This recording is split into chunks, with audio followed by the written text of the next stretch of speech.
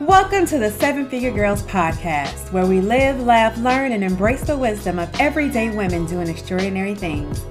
I'm your host, Katrina the Hurricane. Let's get ready to learn, grow, and crown. All right.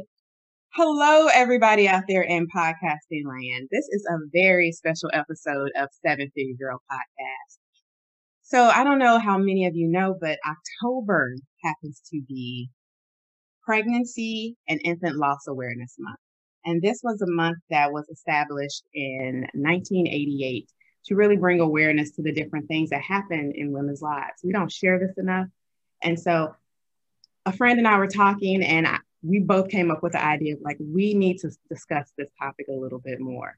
So I want to take this time to introduce you to a fabulous, wonderful, absolutely beautiful friend of mine, Keisha Matthew. Let me tell you a little bit about Keisha. I love me some Keisha. DJ Keisha, I call her. All right. Me and Keisha go back to college at Illinois State University. And I don't know, Keisha, we just gravitated towards each other. And we've been together ever since. Destiny. It's destiny. Yes.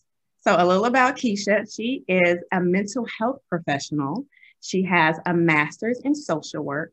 She is a community activist, and she is a wife and mother of two. And so one of the things in common about us, how we met is, and I don't even remember exactly how we met, but I know we were both in Black Writers Forum, ISU, holla, woo, woo, woo. Hey. So we both have a love of writing and being creative, and we have more things in common than that. We just flow. I swear, yes. Parallel lines all the time. Exactly. So everybody, welcome Keisha Matthew. Woo! Thank you. Yes. So thank you so much for doing this interview. So like I said, Keisha and I, for some reason, we just mesh on so many things, but unfortunately, we have something in common. We both have experienced pregnancy, infant loss during, in our lives. And so the other day when Chrissy Teigen posted that she lost her son, we both just kind of reached out. I think Keisha reached out to me and she said something, and I was like, this is something we really need to talk about, because we've talked about it with each other, but not enough women, not enough people talk about it and share it. And I got a little upset because I was telling Keisha about this, how, Chrissy Teigen posted on her Instagram, and People Magazine reposted it, and people were saying, well, why is she sharing this information? This is private information. And I'm like, why not share it? And so me and Keisha are like, we need to really say something about this. And just to know that, 1 in 4 pregnancies end in loss, and it's higher among African-American women. We really need to discuss and share this. So Keisha, I want to open the floor to you to discuss. So when was your loss? It was December 1st, 2013. You want me to go into the story? Yeah. Yeah. I was 19 weeks pregnant, and we were about to find out what the gender was. That day we had took family pictures for, our Christmas card, and, the day before. And then that day, I just went to the restroom and I noticed, something clear coming out that looked like a sac. And that of course scared me, like, what is this? Because I didn't feel anything. So then I'm, calling my husband to come to the bathroom, and, of course, panic ensued, right? So then we called the ambulance and they came to get me, and the feeling was just like disbelief, of course, shock, and then just feeling kind of like I was having an outer body experience. So, and embarrassment too, having to come out of our building and ambulance, and never been in the ambulance for myself. So that was just like uncomfortable to be in that position. But going to the hospital, of course, produced more trauma, just how sometimes Black women are treated in, the hospital setting. That was a lot because it was kind of going back, like feeling like there is some hope, or they were checking, my cervix had expanded. And I had a history of like fibroids too that had calcified. And I think in retrospect, I think maybe that put pressure. I don't know, because, I had my daughter and that was a lot, just dealing with fibroids, but, everything seemed to have been fine. She's fine and everything. So, they had to put like a little tablet, and this may sound graphic to people. Disclaimer on that. I won't go in full detail, just being cautious of like, this could be a triggering for some people. But yeah, they put a little tablet in me to like start the process of like just having the baby, because my cervix had been, it had ruptured, the sac had ruptured, my cervix was open. So germs and everything was already compromised in the pregnancy. So then, I had to give birth knowing that I wasn't going to be taking our son home. So that was a lot. And then just the suddenness of the whole situation, like, okay, our daughter's in school, right? In daycare, all the stuff you think about that's like just kind of like a routine, but you don't think about like, this is happening to me. It's just kind of like trying to still go through the motions of things. But yeah, when I think back to that, the resident, he wasn't even like a doctor yet, resident, with his insensitive comments about like, oh, you were going to such and such hospital. I don't know why you didn't come here, in the middle of this happening. Like it's almost like as if he was blaming me. Like, if you would have came here, this probably wouldn't be happening. But anyway, the moment where we got to hold him, and we named him Khalil. That was the name that I was thinking of naming him, because, our daughter has the S sound, because my husband's name sounds like S, and it was, Khalil was going to be for me. Holding him and just, being completely sad about the whole thing, because, we were hoping for a baby, like, me, I'm like a chemist, like, okay, what do I need to do? I got all the books about, natural gender selection, and to find out at that moment, like, wow, this is our son, and we can take him with us. That's the day that is what happened that day. Did you have any other questions? Yeah, well, how did it feel? Because I know Christy Teigen posted again the next day that, she never imagined leaving a hospital without a baby. Yeah, that was tough, because I had to stay at the hospital by myself. Now that I remember, still like hoping and waiting. That's before it all happened. And then, Celiac had to go get Sonny and everything. So I was in the hospital by myself, just like praying and hoping like, this is not happening. Please don't let this be happening. So to have that time by myself, that was hard, but, not having that emotional comfort, because we have a child at home that needed to know. And then trying to like figure out, man, we're going to have to explain this to our 3-year-old. All of that was just too much. But yeah, I'm sorry, I'm getting lost in memory. So your question was, how did I feel? Yeah, like, well, you kind of answered it, not knowing that you were leaving the hospital without bringing a baby home. Complete shock, and like, what did I do? Why is this happening to me? I thought I did everything. I prepared for this. I did not prepare for this. Like, what is this? What is the cervix opening? Like, so of course it just had me thinking like, oh, this is the spot that I didn't look at, thinking like, oh, I overlooked this. But yeah, shock and just, mad at myself, just like my body kind of betrayed me, you know, all of those thoughts. So Yeah, and my experience was a little different because I had a first trimester miscarriage.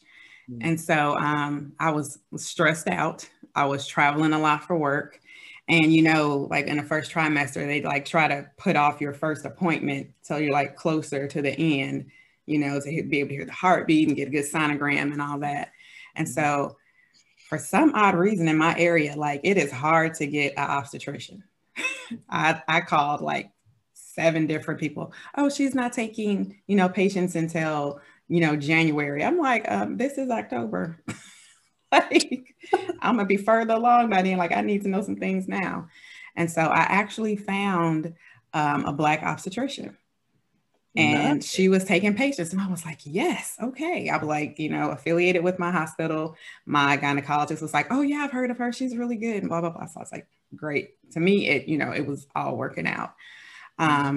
But like, you know, I have a son also. And so, but I had him, he was 15 at the time. So I had him 15 years before. And so I'm like, my pregnancy symptoms were just so different. Like with him, I had no morning sickness at all whatsoever. With this one, I was gaining weight quickly. And I was like, I was always nauseous. Whenever I ate, I would get nauseous. And so, you know, I'm thinking everything is going along. I'm traveling, I'm working, you know, except for like the emotional stress that was going on in my relationship at the time. I was like secure in the fact that, oh, I'm going to have a baby. Like, okay, you know, it's fine. And so when I get to one doctor and she's like, oh, your progesterone levels. And that's another thing when you got to learn about your levels. Oh my God, I remember hearing that all the time. Oh my gosh, she's like, your progesterone levels are really high to be this early in a pregnancy. And, you know, oh, you know, everything's looking good and blah, blah, blah. And so I remember the time I was traveling, I had to travel 1 week home and then I was traveling again. And so that week in between travel, I had my first appointment and she was like, you know, they confirmed the pregnancy. I, you know, did my PAP. I did everything. Everything came back all good, all clear. You know, everything's okay. So the week after that second business trip, I was supposed to go in for my sonogram and to hear the heartbeat and everything. And so they were like, okay, we don't hear a heartbeat. And I'm like, I'm about 10 weeks at this point. I think I was like 9 or 10 weeks. And so she was like, you know what, we're going to send you across the street. You know, they have a lot better equipment. So we're going to let them decide like how things are going. And so I'm doing the sonogram. I did a vaginal and one on top. And she was like, was this a natural pregnancy? I'm like, yeah. She just like, the technician is just asking me all these questions. And I'm like, why are you asking me all this? And she never said anything. Whatever she saw on that screen, she did not tell me. She just kept asking me these questions. And so then I go home that night and my doctor, my obstetrician calls. She's like, are you driving? I said, no. She's like, are you sitting down? I'm like, yes. She was like, so you're having twins. I was like, what? Wow. I was like, that's why I was gaining so much weight. And this, you know, the symptoms were like different and everything. She said, so it's a viable pregnancy. She was like, we're going to put you on this. She was like, go fill the prescription. You know, we called it in. She was like, she said, you know, your weeks are a little off, but she was like, we're going to do this. And I was like, okay. And so she told me, like, she said, well, we just want to test your levels. So she said, I'm going to send you for blood work every other day. So every other day I had to go to the lab. Every other day. Jeez. And I said, maybe that's why my progesterone was so high in the beginning, because it was twins. And like, so nobody could tell. And so I was like, okay. And so I go on my second business trip. I'm in St. Louis, and about 6 o'clock that night, I get a call. And she was like, okay, we've been monitoring you all week. She said, your progesterone levels have gotten significantly lower every test. So she said, you're probably going to miscarry within the next week or two. Oh my gosh. I'm like, okay. And so the funny thing is, the lab technician gave me a disc with the sonogram on there. And so when I got home from the business trip, I actually like put the disc in and I looked at it and I was like, it was like fetus A, fetus B. I was like, oh, I'm like, it really is 2 of them in there. And so, but I started bleeding on my business trip. You know, the process started. And so I felt like I was in labor. Like I started having contractions. Like it took days for the process to finally happen. Um, and so, you know, she said, well, if it doesn't happen by this day, we're going to, you know, have to schedule a surgery. We're going to do a D&C, you know, to make sure everything is okay. And so the day before that appointment, it actually passed. And so I don't think I've ever told anybody this, and I'm not trying to be graphic either, but when it passed, I took the contents because she was like, if you can, you know, salvage the pregnancy when, you know, what comes out, she was like, I want you to bring it in. And I did. And I took it to them the next day. And, you know, they confirmed that, you know, there were fetuses, you know, and so they can kind of determine the weeks in which it stopped growing, you know, and things like that. And so I was about 10 and a half, 11 weeks when I finally miscarried. And so just emotionally, it was hard because I was fully expecting to have a baby, right? This was only my second pregnancy. You know, my son was like a breeze. And so, but I mean, I was younger then. Yeah. But, you know, so it was just hard emotionally. How did you deal with it emotionally? Yeah. That was a lot because it was like two emotions kind of working against each other, sometimes embracing each other, sometimes working apart, if that makes sense. So it's like the ego, like everybody could see that I was pregnant. Okay, at work, kids see it. You know, we're out and about. This is like, yeah, it's cold season, you know, November, December. But still, it's like, it's obvious. So it was hard for me. That was like my first go-to, like, oh my God, how am I gonna like explain this to people? See, because that's something that I learned about myself is that I usually intellectualize first because I think it's just the way I grew up. That's the root cause of it. Is like the way we show up in our trauma is usually a learned behavior. So that's something that I realized what was going on in that time. I've been through tragic situations in my life, losing family members, you know, just other stuff like, you know, that's like, oh my God, as far as death is concerned, right? But this is like something you never hear about, something that I never even fathom. So it was shock for a while. It was like, it was on pause. But then I do remember like having emotions and crying and stuff.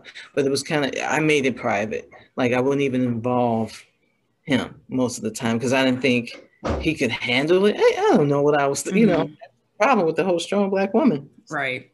Job too, right? I was trying to be strong unconsciously. It's not like I was telling myself, be strong. It was like, this is how I've been used to seeing other people be strong in a situation that women go through, not having known anyone that has had a pregnancy loss. It was still like, okay, apply this strong Black woman to this situation. You know, it was, I didn't have a rule book. So to go back to your question, it was shock, of course, the bargaining. I went through all the stages of grief, bargaining, like why this is happening, what, you know, anger, like I did everything. What the fuck is it? You know, and then just, of course, finally happened like the breakdown. But I isolated myself for a while. But then some, you know, friends that I trusted, like trust with my emotions, because you know we all have these category of friends, and it's some people are just meant to be in that real tight inner circle to see your vulnerability, and that's who I lean towards to, and that's what saved me. Yeah. I know with mine, I went into a depression. I was instantly. So the funny thing was, my coworker, I had a dream that I had a little white baby boy, and I was like, okay, this little white baby boy is not mine. So I went to my coworker because I knew him and his wife were trying. I was like, "Are you guys pregnant yet?" He was like, "No, we're still trying." And I was like, "Okay," because I had this weird dream about a little white baby boy. So it must be yours because it ain't mine. And so my boyfriend at the time, I told him about the dream and he was like, "Maybe you are pregnant." And that's when I took a pregnancy test and found out I was pregnant. And so that Monday, I went to my coworker and told him about it. And so, like 3 weeks later, he was like, "How did you know?" I'm like, "What are you talking about?" He was like, "We are pregnant." He was like, "It was just too soon to, tell other people." And so they actually had two twin boys. Oh, wow. And so I was like, and I always had this weird sense of being able to tell when other people are pregnant or whatever. And so it was hard for me because luckily, like I said, I was kind of out of the office when everything happened with me. But to come back and like he emailed us sonogram pictures, and to share in his joy. And he sat right next to me. And so it was so hard for me because I was like, knowing I had been pregnant with twins and he's having twins, his wife is having twins, and it was just hard. In fact, me and his wife have the same middle name, and we both Leos. It's like really eerie. Yeah. But I couldn't share in his joy. Like, for his first daughter, I was part of throwing a baby shower, And so for the second one, everybody's like, "Oh, you're not coming, you're not going." I'm like, "No." And like 2 women I worked with, they could sense that something was wrong with me. So I shared with them about my miscarriage. And so they understood and they were like, "Oh yeah, Katrina has something to do that day," so they would kind of back me up. But I was like, it took honestly until after my due date, which would have been in May, for me to get past that. And so I was on antidepressants. I was just not happy. I couldn't shake the feeling. And then with that pregnancy, my body just felt different. It just felt weird. And so it took me a while to get back to feeling like myself. It took over a year to get to feeling like myself. So that pregnancy changed me emotionally, physically, everything.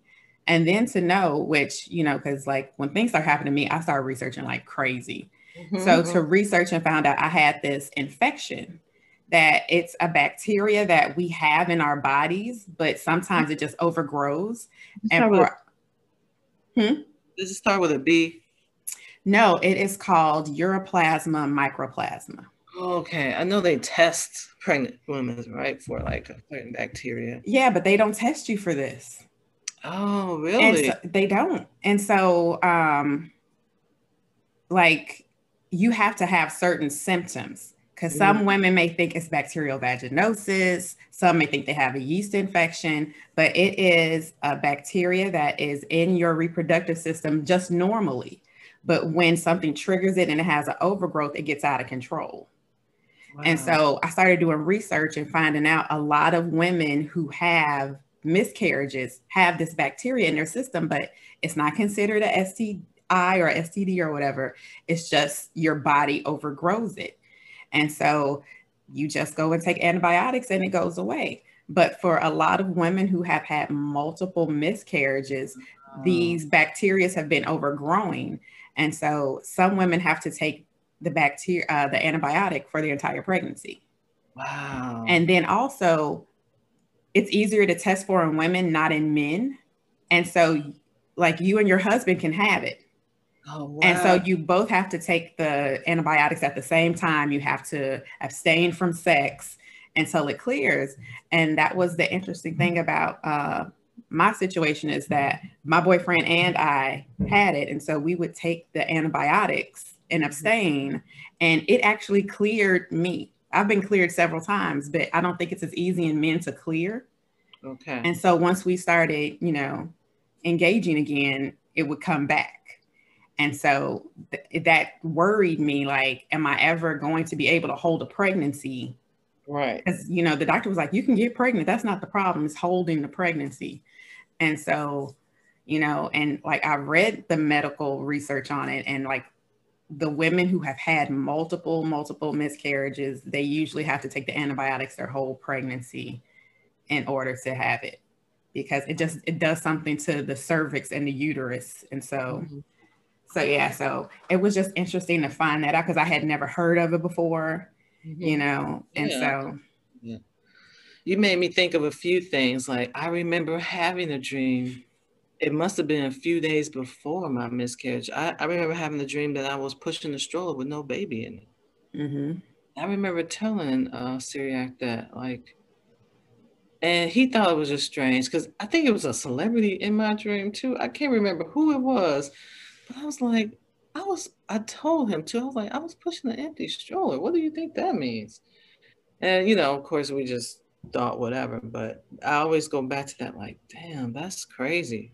And you mentioned something else as far as like that you were on antidepressants. I remember, yeah, the work thing. Oh, I felt like I was just going through constant re-traumatization. I pushed myself to go back to work because being home was just making me feel like, oh, that's all I could think about. And I didn't want that. I wanted the distraction.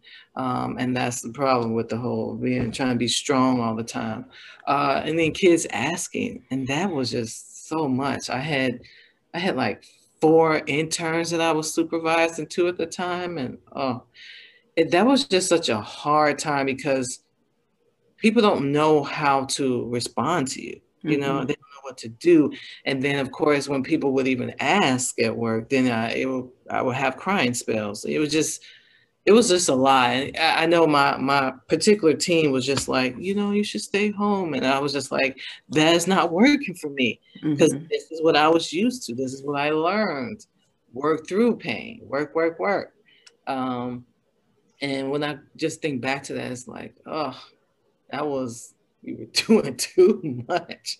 But I didn't know what else to do You didn't have besides. any other outlet. Huh? You didn't have any other outlet, like how to Right. do, yeah. Yeah. Go ahead. Because like with my work, at least nobody knew, right? Because I wasn't going to tell people until after my first trimester was over. And so I was able to hide my pain a little. Like, but my boss, he knew because, he allowed me the time I needed. And Yeah. so when I got back to work, he hugged me, and I am so good, I guess, hugging my leadership. I was like, don't hug me. It's just weird. Yeah, it's like it's work. Yeah. Yeah, like, yeah. But he was very understanding. And so I just really appreciated him.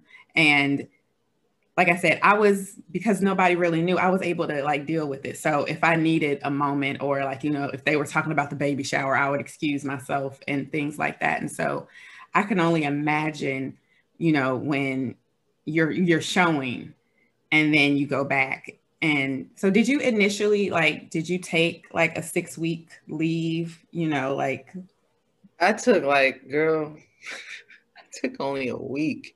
oh no. Yeah, I know. And looking back, it's like that's part of why I was angry because it's like I was showing. It doesn't matter how many weeks I take back. This was my reasoning. It doesn't matter how many weeks I take off. People still know I was showing. It was some kids like, "Oh, did you have the baby?" Because I was a little bigger. When you have, after your first child, your stomach, you show You show quick. footer, yeah. But then me, I still had fibroids that had calcified. So I did look like I was having twins or something. But yeah, it was just like my reasoning was like, either way, I'm just gonna rip this band-aid off because it's like I was showing, people knew.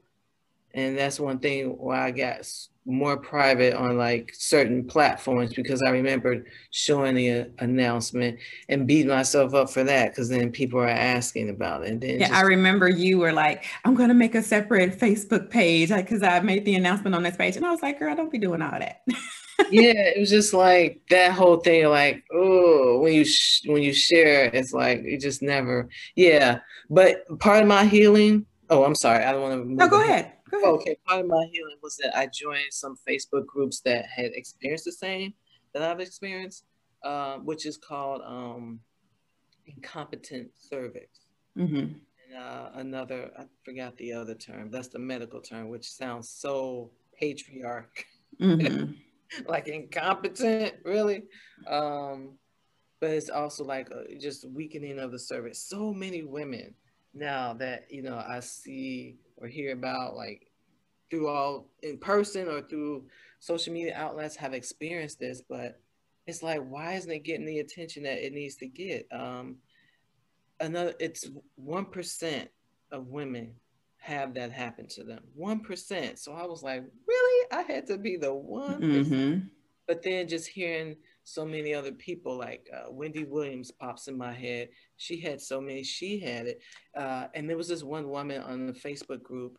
She had at least eight miscarriages, second trimester miscarriages. And she was like my hero. Like, oh my God, she kept going. She kept trying. She eventually had her child, but I was like, oh, this pain is too rough. I can't imagine. Yeah. That's how I felt, because having more times. I know. Oh my God. I was like, she's a trooper. And I looked, I kind of reached out to them, virtually, and really learned a lot from them, was able to find the right doctor for my situation. And he was, of course, amazing, even though he was a little racist, the stuff that would come out his mouth. But, Syriac and I were both like, oh, just look past that. He is giving us the miracle of birth. Mm-hmm. But just looking back on that, that was my support system. I needed to meet women that were just like me. I didn't feel like it, like first trimester, it wasn't that for me. It was different. Right. And their stories, it really gave me the strength that I needed. Then, Mm-hmm. and also to grieve with really great friends like yourself, and like the circle of friends that's here, and hearing from other women. They all come out the woodwork, right? Like, Mm-hmm. happened to me too. But who's gonna say that in random conversations when no one's pregnant? I guess. Mm-hmm. But it was really comforting to hear from people that had experienced it, share their stories, and give me hope that this doesn't mean this is forever. You actually have a child already, so it's kind of weird. You feel like, well, create this first child, it should be fine. Right. Every birth is a blessing, and we take it for granted because we just like popping. Right. And, my mother used to, say the old wives' tale of death crosses a woman 1,000 times when she's pregnant. And I never understood. I'm like, what are you talking about? I never understood it. But now that people are speaking more about what happens to your body, like when I think about Serena Williams, you have to learn your body. You have to know when things are not right. You have to trust your intuition. And so just to know, we have to educate ourselves. We cannot leave it up to doctors to be an advocate for us. We got to figure things out. So, I honestly knew during my pregnancy when my morning sickness, when it started to change, I knew something wasn't right. Like, because they were so intense in the beginning, and then stuff started to wean off. And I was like, I feel like I should still be experiencing some of these symptoms. Yeah. And so, it's like sometimes you just know, but you don't want to face it. And so, I've had multiple friends who have, had stillborns, who have gone up to like 8 or 9 months of pregnancy and, had to deliver. And I'm just shocked at the resilience of all of us, because I know I saw counseling. I was like, I need counseling and some drugs. I'm like, I need to get through this. And so just to know now, like you said, once, however the conversation come up, people just aren't randomly sharing. Like, it's once you mention you've been through it, then everybody else starts to come out. And I remember I had another Facebook friend. I mean, she had her gender reveal. She was doing everything. And all of a sudden she just disappeared. And we had a mutual friend from high school. And I told him, I said, since I'm not as close to her, I said, I know something has happened. Reach out to her. And so he did. He was like, you were right. How did you know? I said, because she was just too happy and sharing too much for her just to go black. Like, and so, she was put on bed rest. She had to deliver early. The baby, didn't make it. And so I'm starting to see more, especially as I got older in our age group, that, because a lot of us are waiting a little later in life to, True. Yeah. but we got to really take care of ourselves and be aware and notice things and be advocates. Like when my infection came up, like every time she put me on an antibiotic, I'm like, okay, this ain't working. Like it's something else. Cause like first it was, oh, it's a yeast infection. No, it's bacterial vaginosis. Then finally coming out, she was like, you know what, let me go research this some more. And she was like, you're right. Like you have to stay on them. They just take educated guesses, but yes, you are the expert of your body. Yep. Yeah. And so I think the more we as women talk about this and share with each other, that because I think a lot of people will be shocked to hear my story because I haven't shared it with everybody. But yeah, like the more women I know who are just going through this. So even though I'm kind of an old school thought, and I probably, if I would not have gone through this, I probably would have been one of those people like, why is Chrissy Teigen putting this all on the Instagram? She don't need to be doing this. But now I see that's her way of sharing. She's always been oversharing. I'm like, that's just Chrissy Teigen. But I appreciate her sharing all of that with us because it lets you know this is a part of life. This is a part of being a woman. Like, because like you said, we think, oh, we pregnant, we had a kid already, oh, this is gonna be a breeze, we just gonna. But no, when you realize that you may not be bringing this baby home, like it does something different to you. And so I haven't had another pregnancy, but I know you went on to have another one. So how was your experience having your rainbow baby? Yeah. Man, I did like monthly rituals, actually weekly, just to like motivate myself to just stay positive, push down all those thoughts that was coming in that was, fear-based, of course. So I'll just go like, so once I saw this doctor, Dr. Hit, I think I can't remember. I'm sorry. Anyway, he's this world-renowned doctor that does transabdominal cerclages. So I had to get like surgery, like opened up, removed all my fibroids, which was wonderful. And then he put this little, I don't know, some sort of steel thing on my cervix to keep it closed. So once I got that, and I had to wait 3 months for that, which felt like eternity, right? After you just want to do it again, like let's just try to have another baby. But I had to wait. I took care of myself, what I ate. I did a lot of research, got some books on just like let me just do this again. Kids coming. And then from there, sorry. It's okay. From there, yeah, I exercise. I started doing research on meditation, and I found like I started getting into laws of attraction, like how your thoughts affect the way you move. Uh, Speaking figuratively, and then from there, once we were able to get pregnant again, I just every week I rewarded myself with something like either eating something, going somewhere, or getting like some sort of self-care. So monthly I would do like massages at different places. I was doing acupuncture. It was just all these different ways where I was educating myself on how to practice self-care, but also rewarding myself that I made it through another week. The baby is going. I had my little calendar. I still have this stuff because I like to look at old things and remember like the joy, the feeling of it. Because it's good to go back to do that, especially when you're preparing for something or you just want to channel those memories.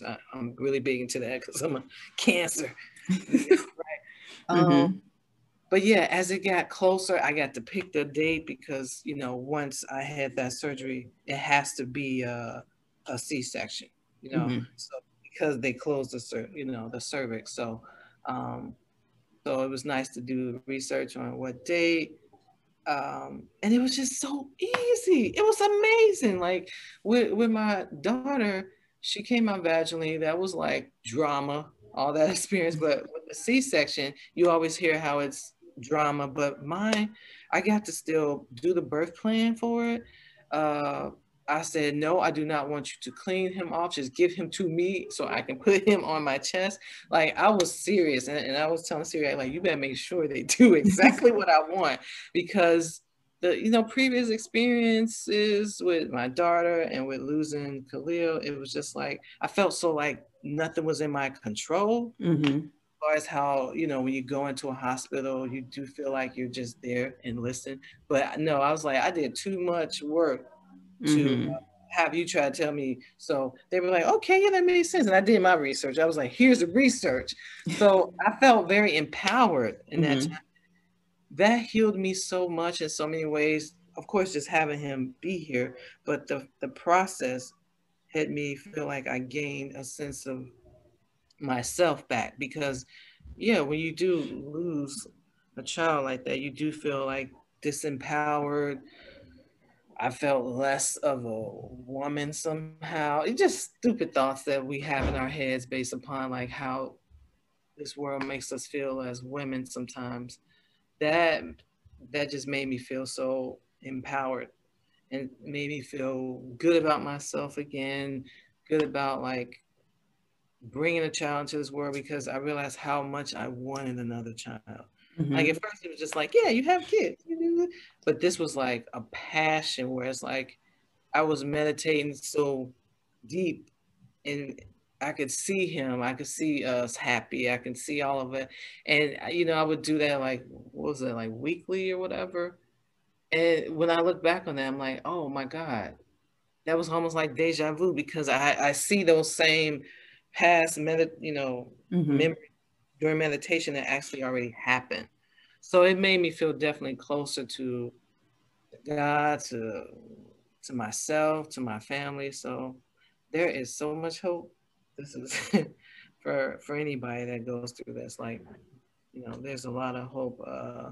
There's a lot that you can do to get your power back if you felt like you lost it. So I definitely feel that way. I hope that answered your question. Yeah, of course you did. I'd be going down a roller coaster of memory. I know we both are like, we go off on a tangent. Like, I forgot what you say. What was the question? I heard that was an artist trait. So it must be, girls. But just like you were saying before, you admired that woman who, she had 8 and she kept trying. I'm like, I have someone that I know that, they went through it twice. And I was like, I don't know if I want to put myself through it. I'm like, another time, just because it took so much, and I changed physically so much during it. But, I was like, I'm putting it in God's hands. I'm like, if I have another one, it will be his will. If I don't, I'm like, I have a healthy 18-year-old right now. I'm like, so, and then I can live vicariously through y'all, your beautiful kids, whenever I get to see them again. Thanks, COVID. Tell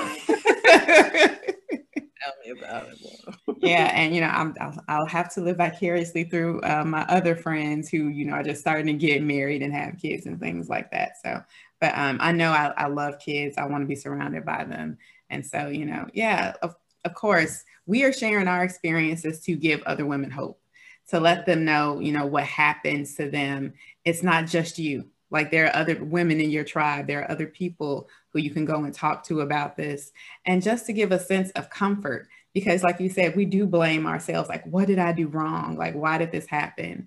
And sometimes, and I think, Keisha, I told you this when yours happened, we don't know why, right? In God's infinite wisdom, this happened. And so it's hard to go through that moment at the time, but in hindsight, you'll be like, yo, I see.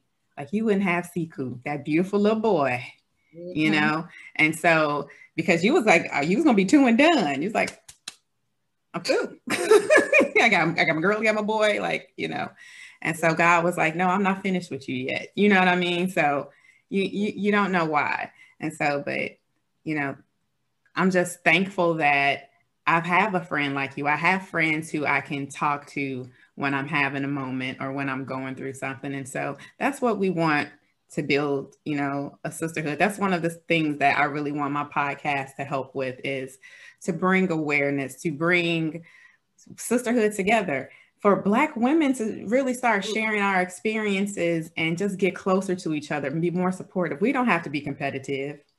Like, I was just thinking that, like, this is not a competition.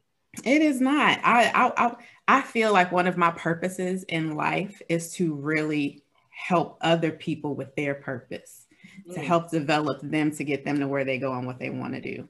And so hopefully through my podcast and my website and everything, I can help usher that along. And so speaking of that, I know you have some wonderful things coming up because you are a writer extraordinary. You're a Renaissance woman extraordinary. You do a little bit of everything, which is one of the reasons I love you. Oh, love you back. Yeah, so I know you've written some articles. Like, what articles have you written? Yeah, most recently I wrote self-care for Black women, and Black Lives Matter is what the Chicago parent wanted to call it. But wrote about that, wrote about my experience being in a relationship with my South Asian family, colorism, global colorism, colorism in Black community. I like to write a lot about like just being a Black woman, what my experience is like, specifically being married to somebody that is of color but not Black, and what that's like. And so, yeah, this definitely made me think about writing about my experience. But I like the fact that you gave this platform to talk it out, because it feels even more healing, to be able to talk without shedding a tear about it is definitely shows some growth, boy. Yes, there's a meme that says you will know you have been healed when you can talk about it and not cry about it.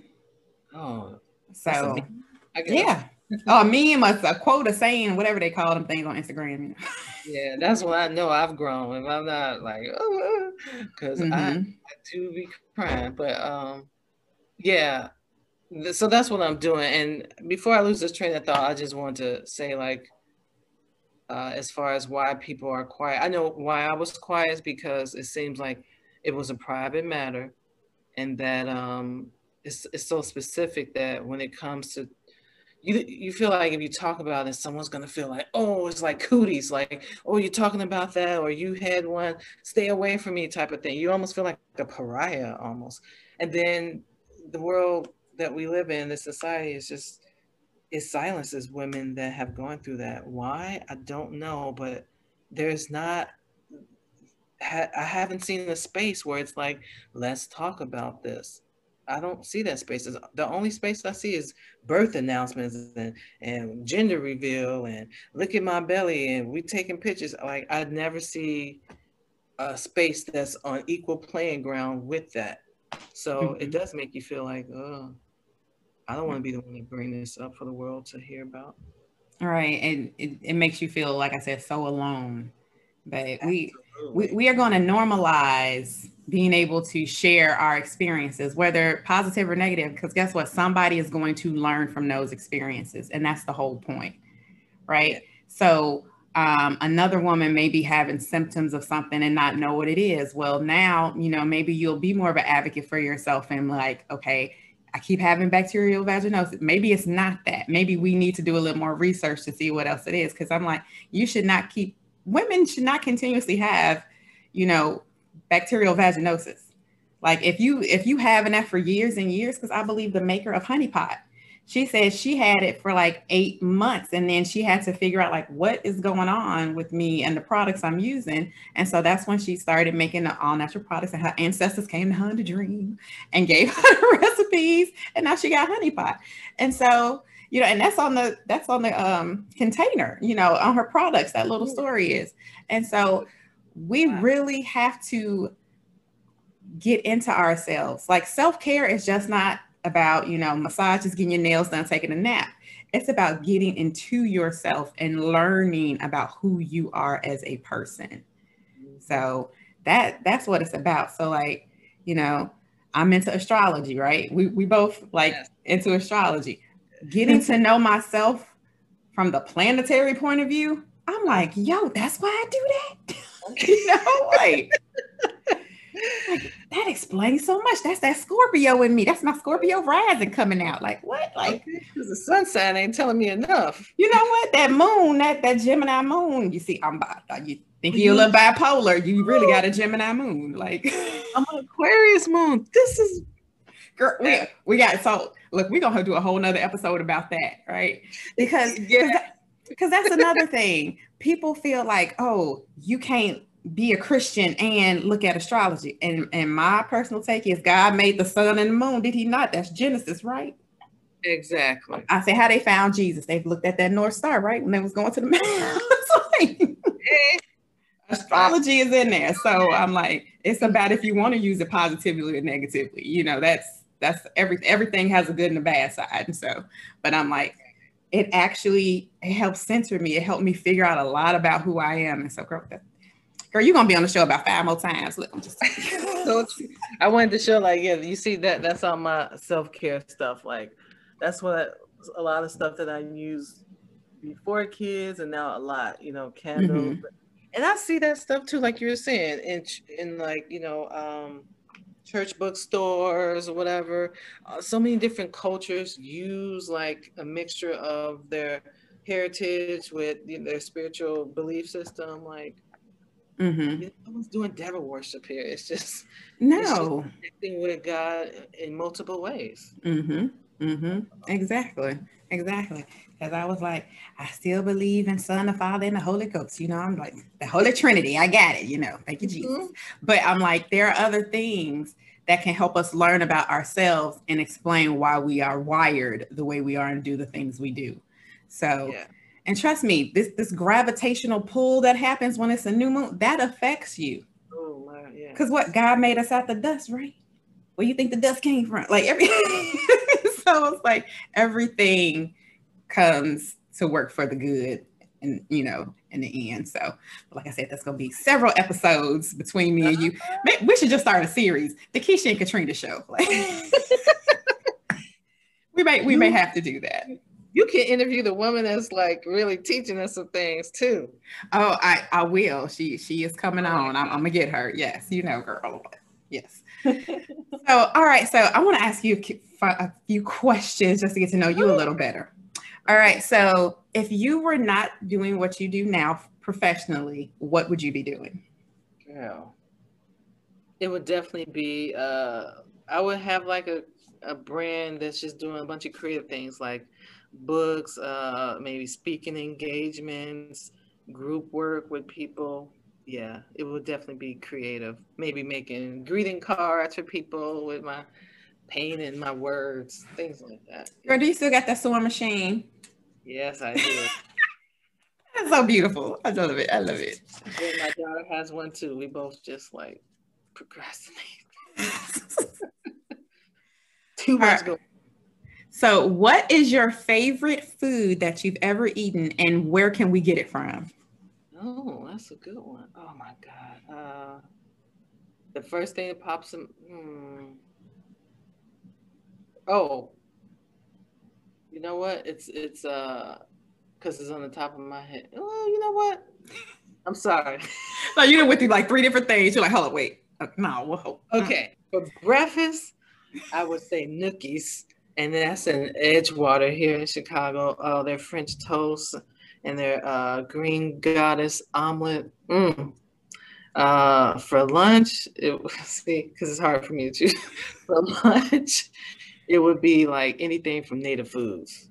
I don't know if Native Foods is in Texas now, but I haven't heard of it. For dinner, I would say Ethiopian. I love some Ethiopian. It has the flavor, it's warm, it's so And Ethiopian you can find anywhere. That food is great. All right. So part of my podcast, I like to ask about pageantry because that's one of my things I want to bring pageantry into the mainstream. So what is your opinion on pageantry? I guess it depends on who's running it, you know, like if it's women led and all that, then I think it could be pretty good for women, especially that you give out scholarships, you have a platform where you can like speak on an issue, push an agenda that needs to be in the forefront. When I think of like the actresses or people that came out of pageantry, right? what is it, Vanessa Williams. I'm watching The Real Housewives. I know you're gonna bring up Kenya. Oh, Kenya. Oh, yeah. I mean, I was like in a tiny one, Miss Afri magazine back 20 years ago. Wow, 20 years ago. I don't see anything wrong with it. I know it gets a bad rap when it's like little girls and how they dress and all that, but I feel like anything, if a woman leads it, it's gonna be good. So as long as women get to lead it, and you know like how it should look and how to protect women and children. So. All right. And you know, like the pageant systems I'm in plus size pageantry. And so it really time. Exactly. And so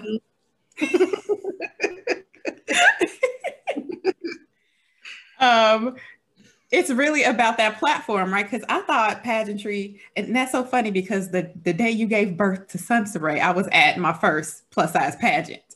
Really? Yes. On her birthday, it was in Chicago. Because remember, I was like, you want me to go to the hospital? You like, no, not right now. I need some time. So I just thought pageantry was fun. I'm like, well, I get to put on a cute dress, give me some makeup and hair. But as I've gotten into it, it's about that platform. It's about being an advocate and actually being a queen. It's important to be a working queen, to be of service to other people. And so, you know, I'm truly learning about that. I've joined the board of a non-for-profit and just being able to help, you know, pour into other young women. It's like, it's amazing. So it's so much more than about being cute, even though I like that part. Yeah. All right. So where do you see yourself in 5 years? Oh God, 5 years. I'll be 47. Oh God. I definitely, when I was looking in the mirror at myself, like I definitely see myself working out more. You know, like, oh, I gotta keep it tight. I have my license in social work. That's what I'm studying for now. Thanks COVID, threw a monkey wrench and everything with that. As far as I was supposed to take the test and then all this stuff happens. I see myself having a license. 5 years. Ooh, I see myself with more places stamped on my passport. I gotta tell you about my reading when it comes to that. I see myself publishing like this book series. You know how people are doing things with Box? I see myself doing something like that. All right. I'm here for it. You know, I am supportive. So I want everybody else to be supportive too. So how can they get in contact with you? How can they reach you? You can follow me now on Instagram. I have my link tree, like all my articles on there, for people can read more about it if they have questions. I do want to do interviews myself one day. You can follow me at Wanderlust Writer Creator, and that where you can learn lots about Black history. I like to always post things about Black people that people don't really hear about, and celebrate just people of color. So that's my niche, you know. And you are doing a wonderful job at it, because like, you know, the past few days I've been like, girl, where you find this? Thank you so much. Like yeah, I'm history. I really like history. You know, my husband's a history teacher too, so it's like match made in heaven. When the Lord put y'all together, I swear, I was like, thank you. I've been through a lot with guys, and this is wonderful. But yeah, Wanderlust Writer Creator. Sorry, we go on tangents because this is my girl. Right. We gonna go off. All right. So also on my website, if you go to sevenfiguregirls.com, you will find a link to her social media, to her articles.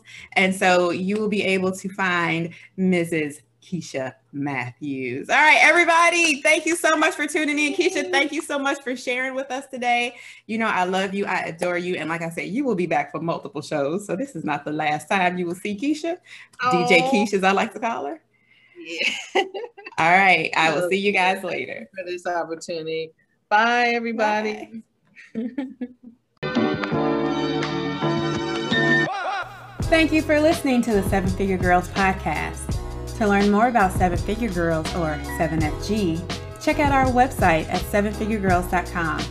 Please subscribe, share, and rate us anywhere where you can listen to your podcast. Until next time, cherish her, embrace her, honor her, and always crown her.